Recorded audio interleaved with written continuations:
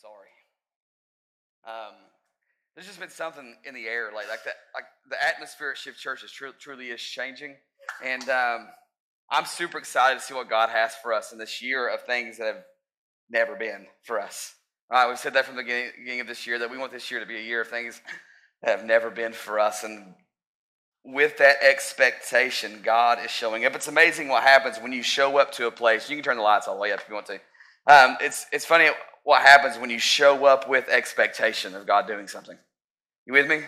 Like this morning, I still believe that marriages can be restored. I still believe that healing can happen. I still believe the power of the Holy Spirit can give you the gifts that God wants to give you.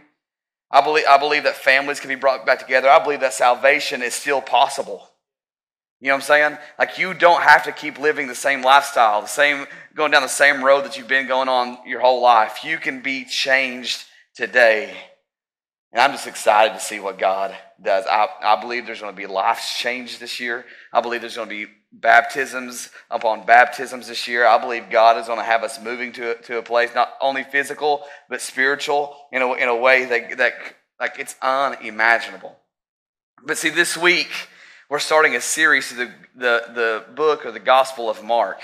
And the Gospel of Mark was written to an audience of Romans. And Roman people, the Roman government, the Roman people were all about action. You with me? The Roman people were all about action. They were about movement. They were about the king, like their kingdom, their empire advancing. And the Gospel of Mark is on display that the kingdom of God is truly advancing in this time period. In fact, it's not just in this time period. We'll read here in a minute that the kingdom of God is at hand now and where we are. But the Roman people were all about movement, about advancing, and the Gospel of Mark is often referred to as the Gospel of Action. The Gospel of Action, you can go back to the original screen. But about a Gospel of Action, it was a gospel of movement, of just them driving forward. In fact, Mark is one of the shortest Gospels of the four Gospels, but it is action-packed. In fact, there are 21 miracles, 2 of which are unique to the book of Mark, of Jesus' miracles. And Mark records 3 times as many miracles as he does parables or the stories that Jesus tells, which gives Mark this sense that there's this urgency to get this message out. Because anytime there's action, there's like this sense of urgency. There's this sense of we got to keep moving forward. And that's what Mark's gospel is about the gospel advancing, about Jesus' ministry advancing across the land. And not only is it our role to advance this gospel, but we have a huge role to play inside of that. See, there's 2 purposes to Mark's gospel. Number 1 is to confirm Jesus' messianic identity and his authority. His messianic identity and his authority. You will see through Mark's gospel that Christ has authority over the natural realm and the spiritual realm. He has authority over not only man, but beast and our enemy, the devil. He is the master over creation, over the spiritual realm, and of the devil. Mark shows us that it is possible not only to, and number 2, this is the second thing, is that Mark will show us that it's that we also have the same authority as believers to walk as inside of Christ's authority. That it's our call inside of this authority that we walk in to bind up darkness in his name, to cast out demons, to heal the sick, to walk in power of the Holy Spirit. Like, we are called to walk in authority, not with timidity. He's not given us a spirit of fear, the Bible says, but a spirit of power. And that power is the Holy Spirit. But one of my favorite displays in Mark, and I guess it's the rebel in me, all right? But my favorite displays in Mark is it shows that Christ will not conform and not be confined by anyone's definition of who he is or who he should be. In fact, he breaks many stereotypes of what the coming Messiah would be. Well, and by the way, it's false narratives that they have gotten wrong. But here's what you need to know about today, and it's this, is that the kingdom of God is now. The kingdom of God is now. It's the title for today. All right? So we got a lot of work to do. Let's keep going. All right? Starting in Mark chapter 1, verse 1. It says this. This is the beginning of the wonderful news about Jesus the Messiah. Who's the news about? Jesus. It's not about you. It's not about me. That should allow you to breathe a little bit. Like the gospel is really not about you. It's about him. So that should lift some weight off of us this morning to know that he is in authority. He is in all control of everything. You with me? All right. So this is the beginning of the wonderful news about Jesus, the Messiah, the Son of God. It starts with Isaiah the prophet who wrote, "Listen, I'm sending my messengers ahead of you, and he will prepare your way. He is the thunderous voice of one who shouts in the wilderness, prepare your hearts for the coming of the Lord Yahweh, and clear a straight path inside your hearts for him." John the Baptizer, John the Baptist, was the messenger who appeared in an uninhabitable region, preaching a baptism of repentance for the complete cancellation of sin. And I'm going to pause right here just for a second. This is where some denominations get the idea that baptism, salvation comes through baptism, which is not what this was all about. This baptism was just a form of an outward expression before Jesus of I'm repenting of my sin. So this is pre-Jesus. Now post-Jesus, you can only be saved by one name, and that is the name of Jesus. And now baptism is an outward showing of an already inward change. You with me? So if you hear any other pastor, any other denomination say baptism now saves, that's a heresy, and they need to shut their mouth. You with me? Okay. John the Baptizer was a messenger who appeared in an uninhabited region preaching the baptism of repentance for the complete cancellation of sins.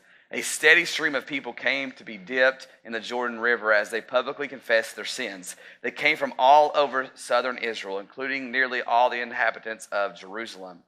John wore a rough garment made from camel hair with a leather belt around his waist, and he ate locusts and honey. Locusts is just form of grasshoppers. I used to do that as a kid, so I guess, people would say, "I'll give you $5 to eat a grasshopper." So, all right, cool. $5. All right. He ate locusts and honey of the wilderness. And this is the message he kept preaching. There is a man coming after me who is greater and a lot more powerful than I am. I'm not even worthy to bend down and untie the straps of his sandals. First, I want to point this out is that we have the same call as John the Baptist. I want you to write this is important. We have the same call as John the Baptist, to call people to repentance before the second coming of the Messiah. He was the messenger in the wilderness calling out that there is one coming after him, a Savior who would save the world. And now it's our job as believers to carry on John the Baptist's message of, hey, there's one that is coming that will take us all home. Repent and believe. Prepare for Christ's second coming to call all we encounter to repentance. It's our turn. It's our turn to do that. And this isn't a suggestion. This is actually a command for us. It's a commission. You with me? Go therefore and make disciples of all nations. Go into all the world and proclaim. That's our call. That was Jesus' call to us before he ascended to heaven. Go and proclaim. You with me? But secondly is this. I don't know if you know much about Jesus' family history, but John the Baptist was actually Jesus' cousin. He was family. And there's something about the fact that even as a family member, he says, I am unworthy to bend down and untie the straps of his sandals. You with me? There's something, if he feels that way as being as close to Jesus as anybody could get, how should we enter into his presence? You with me? Because we don't deserve to be in his presence. Yes, we said it last week with persistent boldness, absolutely. But we should also enter his presence with reverence and awe. This isn't to be taken lightly. The Creator and the King of the universe wants to meet with us. And he made it possible. He made us worthy through what he did on the cross. Him sacrificing, being sin on our behalf, made it available to where we can enter the presence of the King. You see, we can talk about jumping in worship. We can talk about raising our hands. We can talk about shouting. We can do all this stuff. But the most reverent form of worship, anytime people encountered the presence of God, what did they do? They fell prostrate on the floor. And even even John said, I'm not even worthy to do that. You with me? We enter his presence, yes, with persistent boldness because he gave us permission to. But we enter his presence with reverence and awe because we don't deserve to be there. But Christ made it so. And it's not to be taken lightly.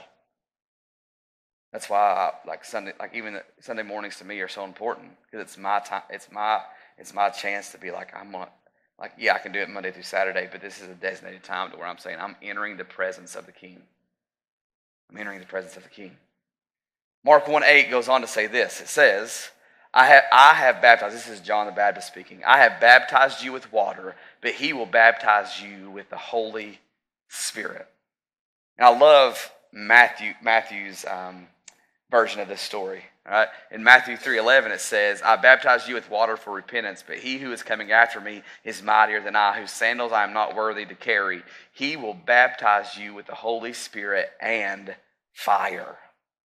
Fire being power. Like one translation says, with the raging fire of the Holy Spirit. The Messiah, Jesus, will not only cleanse you through the Spirit, but also empower you. From repentance comes empowerment. There's a power that you have yet to be tapped into. There's a power that is yet if you just got a taste of it, you would never turn back. In fact, it's a promise. In Acts 1:8 it says, but I promise you this. This is Jesus talking to his disciples. After his resurrection, he's met with them a couple times. He's breathed on them, gave them salvation. And this is what he says a little bit later. He says, but I promise you this, the Holy Spirit will come upon you, and you will be seized with power, and you'll be my messengers. And some translations say witnesses, but the actual Greek there would actually say you will be a witness, meaning you're not going to necessarily a speaking witness, but people will see the power of God working through you. You will be a walking witness of the power of God. To Jerusalem, throughout Judea, and to the distant provinces, even to the remotest places on earth. It starts in Jerusalem, your home, and it stretches to where you live, work, and play. Every aspect of your life, you will have the power to be a witness to the power of God. But he goes on to say this. One day, Jesus came from a Galilean village of Nazareth and had John immerse him into the Jordan River. The moment Jesus rose up out of the water, John saw the heavenly realm split open and the Holy Spirit descend like a dove and rested upon him. At the same time, a voice spoke from heaven saying, you are my son, my cherished one, and my greatest delight is in you. And I'm going to pause here just a second. To say this. There's a group of people, you may know them as Jehovah's Witnesses, who believe differently about the Trinity. Like the Trinity is just one. Like there was God, and then he came to earth, and he became Jesus, and then Jesus became the Holy Spirit. Like there's not three. Like they're all the same person, just kind of like water, air, and water, steam, and ice. Like it's all the same thing, right? But this shows that their doctrine is actually false as well. Because not only do you have Jesus present, you have the Spirit in the form of a dove present while you have God speaking at the same time. So that's a false doctrine. That's a whole nother subject. But if Jehovah's Witnesses come knock on your door, they're like, well, we gotta believe the same. No, you don't believe the same at all. You actually belittle my Jesus. You actually think Jesus is Michael the archangel. Well, in fact, they actually believe that he is Michael the only archangel, right? And then if you go to Daniel, rabbit trail. Daniel. Chapter 10, verse 15, I believe, even in their Bible says that Michael, one of the archangels, right? And so it's like, so if they believe that Michael was the only archangel, then why in your own scripture does it say Michael, one of the archangels? Like meaning there's more. So just, there you go. Let me get back on track. Where was I? Okay. At the same time, a voice spoke from heaven saying, you are my son, my cherished one, and my greatest delight is in you. And immediately after this, you see how Mark is so jam-packed with so much stuff? Immediately after this, he was compelled by the Holy Spirit to go into an uninhabited desert region. He remained there in the wilderness for 40 days, and during the ordeals of Satan's test, he encountered wild animals, but also angels who appeared and ministered to his needs. And here's just the thing. He like when the Bible talks about like he's able to sympathize with your plight. He's like he even though he was God in flesh, he was man too. He knew what it was like to be tempted. He knew what it was like to go without. He knew the struggles of this world. Right? He remained there. He remained there in the wilderness for 40 days, and during the ordeals of Satan's tests, he encountered wild animals, but also angels who appeared and ministered to his needs. And later on, after John the Baptizer, or John the Baptist, was arrested, Jesus went back into the region of Galilee and preached the wonderful gospel of God's kingdom realm. Verse 15, his message was this: at last the fulfillment of the age has come. It is time for the realm of God's kingdom to be experienced in its fullness. This is where a lot of translations say the kingdom of God is at hand. You with me? The kingdom of God is at hand. But this is Jesus saying, the kingdom of God is at hand, and he wants you to experience it in his fullness. See, I think for too many of us, we've been walking around half-heartedly, walking around in our faith. And there's so much more than you could ever think, dream, or imagine that he has for you. Like, I'm so hungry for the overflow of the Spirit, like the fullness of that. I want it so bad. I want the fullness. I want to experience the fullness that is in him. But the question becomes, how do we do this? Mark tells us, but how do we do this? How do we experience the fullness of God's kingdom? In Mark 1:15, it says this. His message was this: at the fulfillment of the age has come. It is time for the realm of God's kingdom to be experienced in its fullness. And this is how you do it. Turn your lives back to God and put your trust in the hope-filled gospel. Turn your life. You're like, God, I don't feel like God's moving in my life, not moving in my marriage, not moving in my children, my relationship with my children, not moving in my job. Maybe it's because we haven't truly turned over everything to him. If you want the fullness of the kingdom, it requires your life to be fully surrendered to the King. Fully surrendered. And then we can truly live out when Paul wrote to the Corinthian church, whether you eat, drink, whatever you do it for the glory of God. You with me? That every aspect of our lives has to be surrendered to God. This is an invitation to self-denial. It's an invitation to self-denial and submitting to the lordship of Christ over every ounce of one's life. Like, he cannot be your Savior if he is not your Lord. And he cannot be your Lord if he's not your Savior. You tracking with me?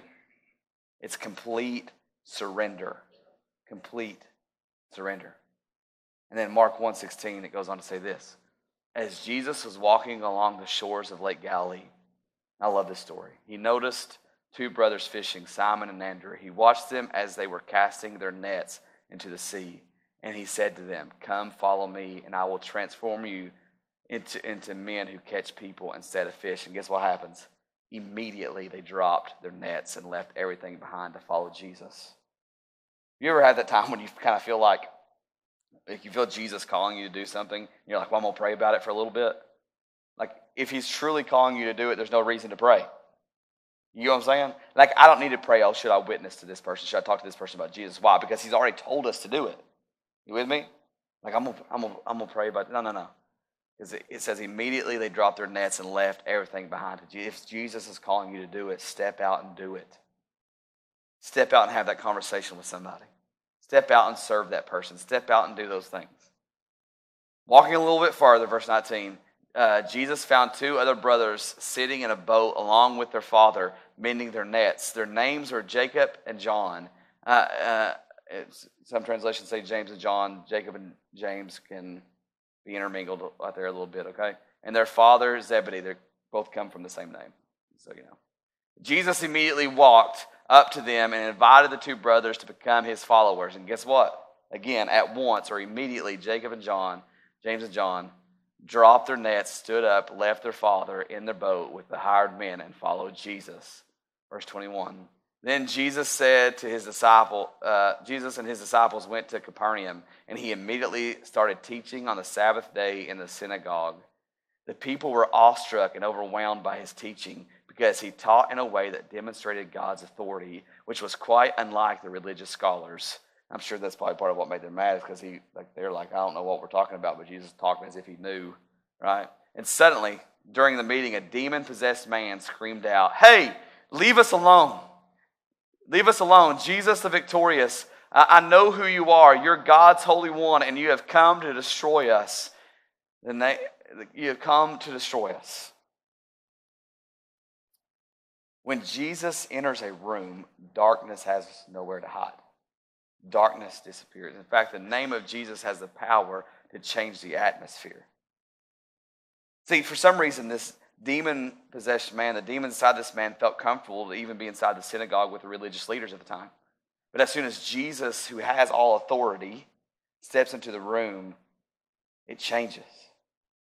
You with me? Some of us need Jesus to step into the dark parts of our heart. For some of us in this room, there's some things that need to change about us. There's some darkness, there's some shame, there's some guilt, there's some sin in our lives that we hope that nobody finds out that we're doing. You with me? And that's leading us down a road that just, one, full of shame, and we can't do, there's no way you can fight out of shame.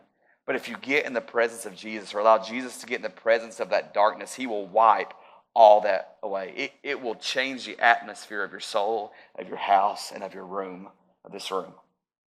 You with me? The name of Jesus has a power to change the atmosphere. Have you called out to him about it? It goes on to say this. Jesus rebuked him, saying, "Silence, you are bound, come out of him." Now, there's a debate on why Jesus told him to be quiet. And here's what I do believe is that he doesn't want the demon to proclaim who he is. He wants us as his believers to proclaim who he is. You with me? Jesus rebuked him, saying, "Silence, you are bound, come out of him." The man's body shook violently in spasms, and the demon hurled him to the floor until it finally came out of him with a deafening shriek. The crowd was awestruck and unable to stop saying among themselves, "What is this new teaching that comes with such authority? With merely a word, he commands demons to come out, and they obey him." So not only does he have authority over the physical realm, but the spiritual realm. There may be some demons inside of you right now and he has the power to take those demons away. So the reports about Jesus spread like wildfire throughout every community in the region of Galilee. Now, as soon as they left the meeting, they went straight to Simon and Andrew's house, along with Jacob and John. Simon's mother-in-law was, and this is the point where Simon got a little bit mad at Jesus, and you'll see why here in a minute, okay?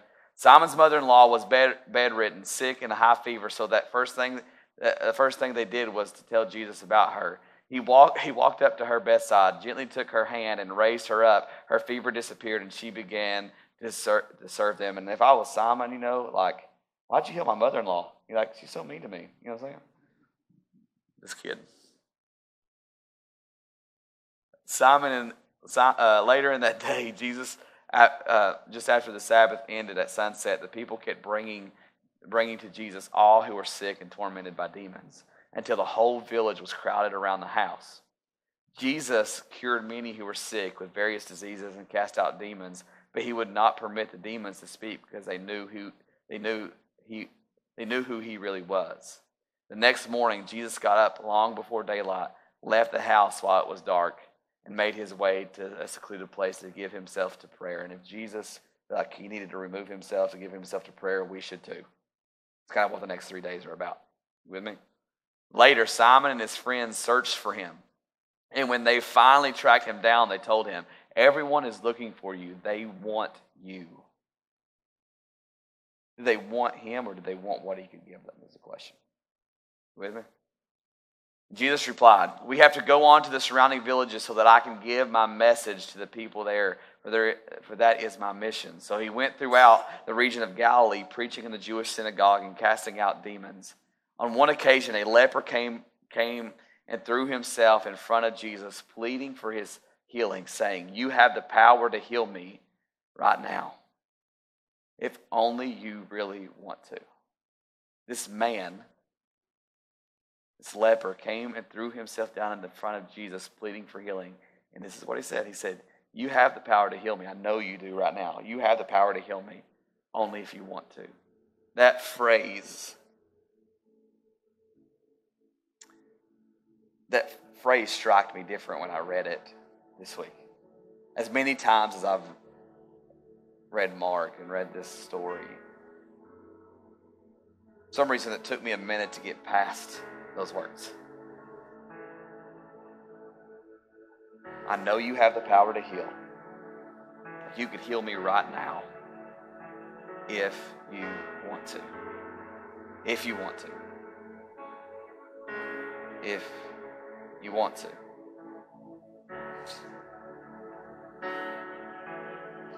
Does Jesus really want to heal? That's the question. Does Jesus really want to heal? Does he want to heal your marriage? Does he want to heal your family life? Does he want to heal that addiction? Does he want to heal that shame and that guilt that's in your life? Does he want to heal you? Does he want to perform a miracle in your life? Does he want to give you the gift that he's longing to give you through the Holy Spirit? Does he want to? That's the question, right? Let's find out. Being deeply moved with tender compassion, Jesus reached out and touched the skin of the leper. And that's a big deal. Because they're like, I don't know if you know much about the culture of this time. If you had leprosy, when you were within a certain distance of somebody, you had to start yelling, unclean, unclean, unclean. And if you touched the person that had leprosy, not only could you catch leprosy because it was highly contagious, but you would be considered someone who was dirty. You with me? And Jesus, moved with tender compassion, reached out and touched this man who no one else was even willing to come close to. You may think your situation is untouchable by God, like you're too far gone, but I love Isaiah when he says his arms are not too short to save. He does not have T-Rex arms. He can reach you. You with me? He is actually moved with compassion for your story. He wants your story to be a platform of his glory. Not just for his name to get out, but so that you can forever be clean. Because being deeply moved with tender compassion, Jesus reached out and he touched the dirtiness. He touched the thing that was unclean. He touches your sin. He touches your shame. His hands are all up in that mix, wanting to do something with it. How do you know this, Derek? How do you know this, Derek? Well, this is what he told him. Of course I want you to be healed. He wants you to be healed. He wants your marriage to be restored. He wants that shame in your life to be lifted. He wants that guilt in your life to be lifted. That thing that you thought you would have to hold on to the rest of your life, that secret that you have to hold on to for the rest of your life. He is saying, I want to heal that. I do want to heal that. But it takes full surrender, full turnover, full repentance, and trust in him. Of course I want you to be healed. So now be cleansed. Instantly his leprous sores completely disappeared and his skin became smooth. When he forgives you, when he heals you, there is no evidence in the kingdom realm of what you've done, who you've been, and what you've been through. In fact, all he sees is the blood of his son. Instantly, his leprous sores completely disappeared and his skin became smooth. Jesus sent him away with very anyone about what just happened. But go find a priest and show him that you've been healed. Then bring the offering that Moses commanded for your cleansing as a living testimony to everyone. I'm going to pause right here because I feel like this would so much be me. You with me? So much be me. Listen to this. Verse 45.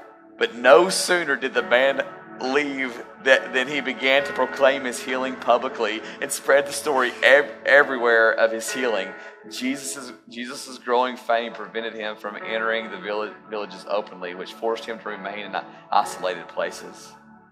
Even so, a steady stream of people flocked to him from everywhere. From everywhere. What does this tell us?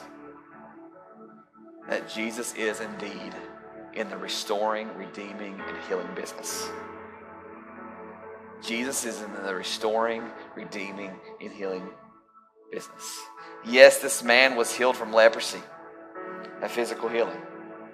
But there's so much more to this story. It goes so much deeper. His healing led to his restoration into his community. And as you can see, he couldn't shut up about how he was changed, which shows that his story was redeemed and became a platform for a message. He was healed. He was restored. He was redeemed. And he was healed. Jesus is in the healing business, and he wants to heal your heart. He wants to get rid of that shame. And today, you and your story can be healed, restored, and redeemed. And all it takes is full surrender. All it takes is welcoming the healer into the room of your heart.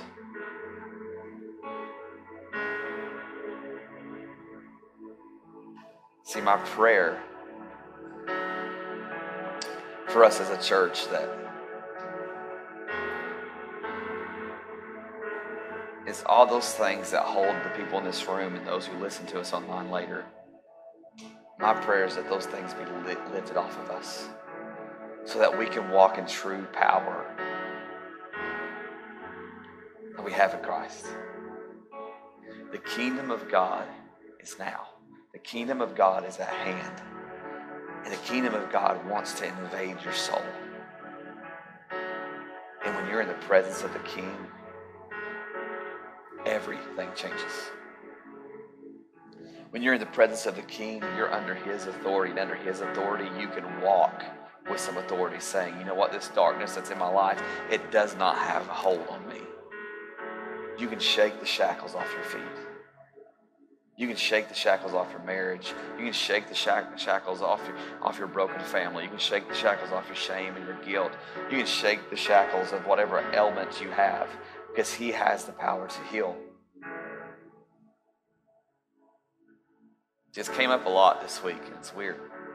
It's not really weird how it's came up a lot, but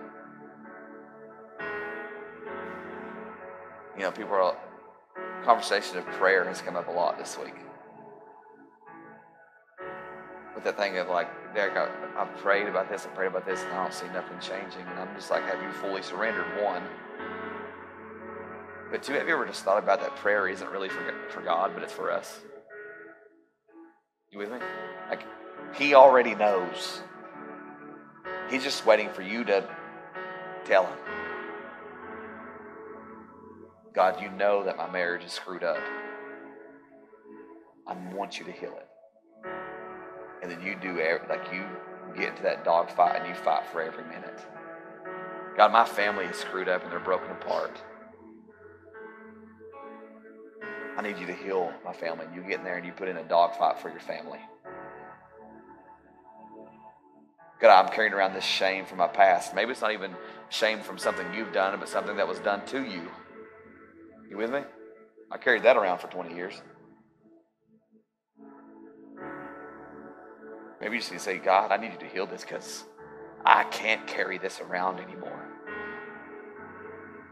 Then you fight like hell. Once you start walking out of that darkness, guess what's going to happen? The enemy is going to try to keep you dragged back in.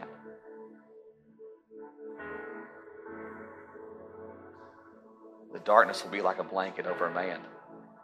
And as they try to pull that blanket off of that man, darkness has a way of just staying unless we fully surrender. We can't keep saying, God, I turn it over to you, I turn it over to you, and I turn it over to you, and just not turn it over to him. Yes, we got to fight. But are you resting on your strength, or are you resting on his? Are you going to welcome the healer into your room today? Are you going to welcome the healer into your shame today? Are you going to welcome the healer are you ready for all that God has for you? Because the kingdom is now. And the gate to that kingdom is open, and he's waiting for you to experience it in its fullness.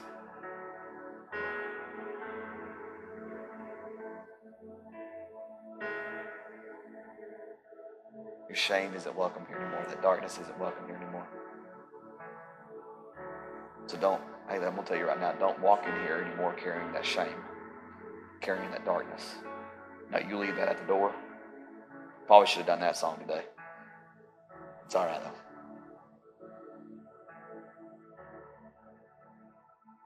Leave it at the door. Because it ain't welcome. The only thing that is welcome is the healer into this room. Dear God, we thank you so much for giving us the opportunity to be here. Thank you that you are a healer. Thank you for the fact that you want to heal your people.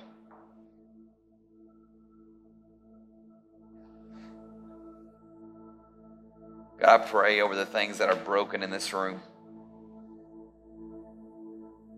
I pray over the shame and the guilt that's in this room.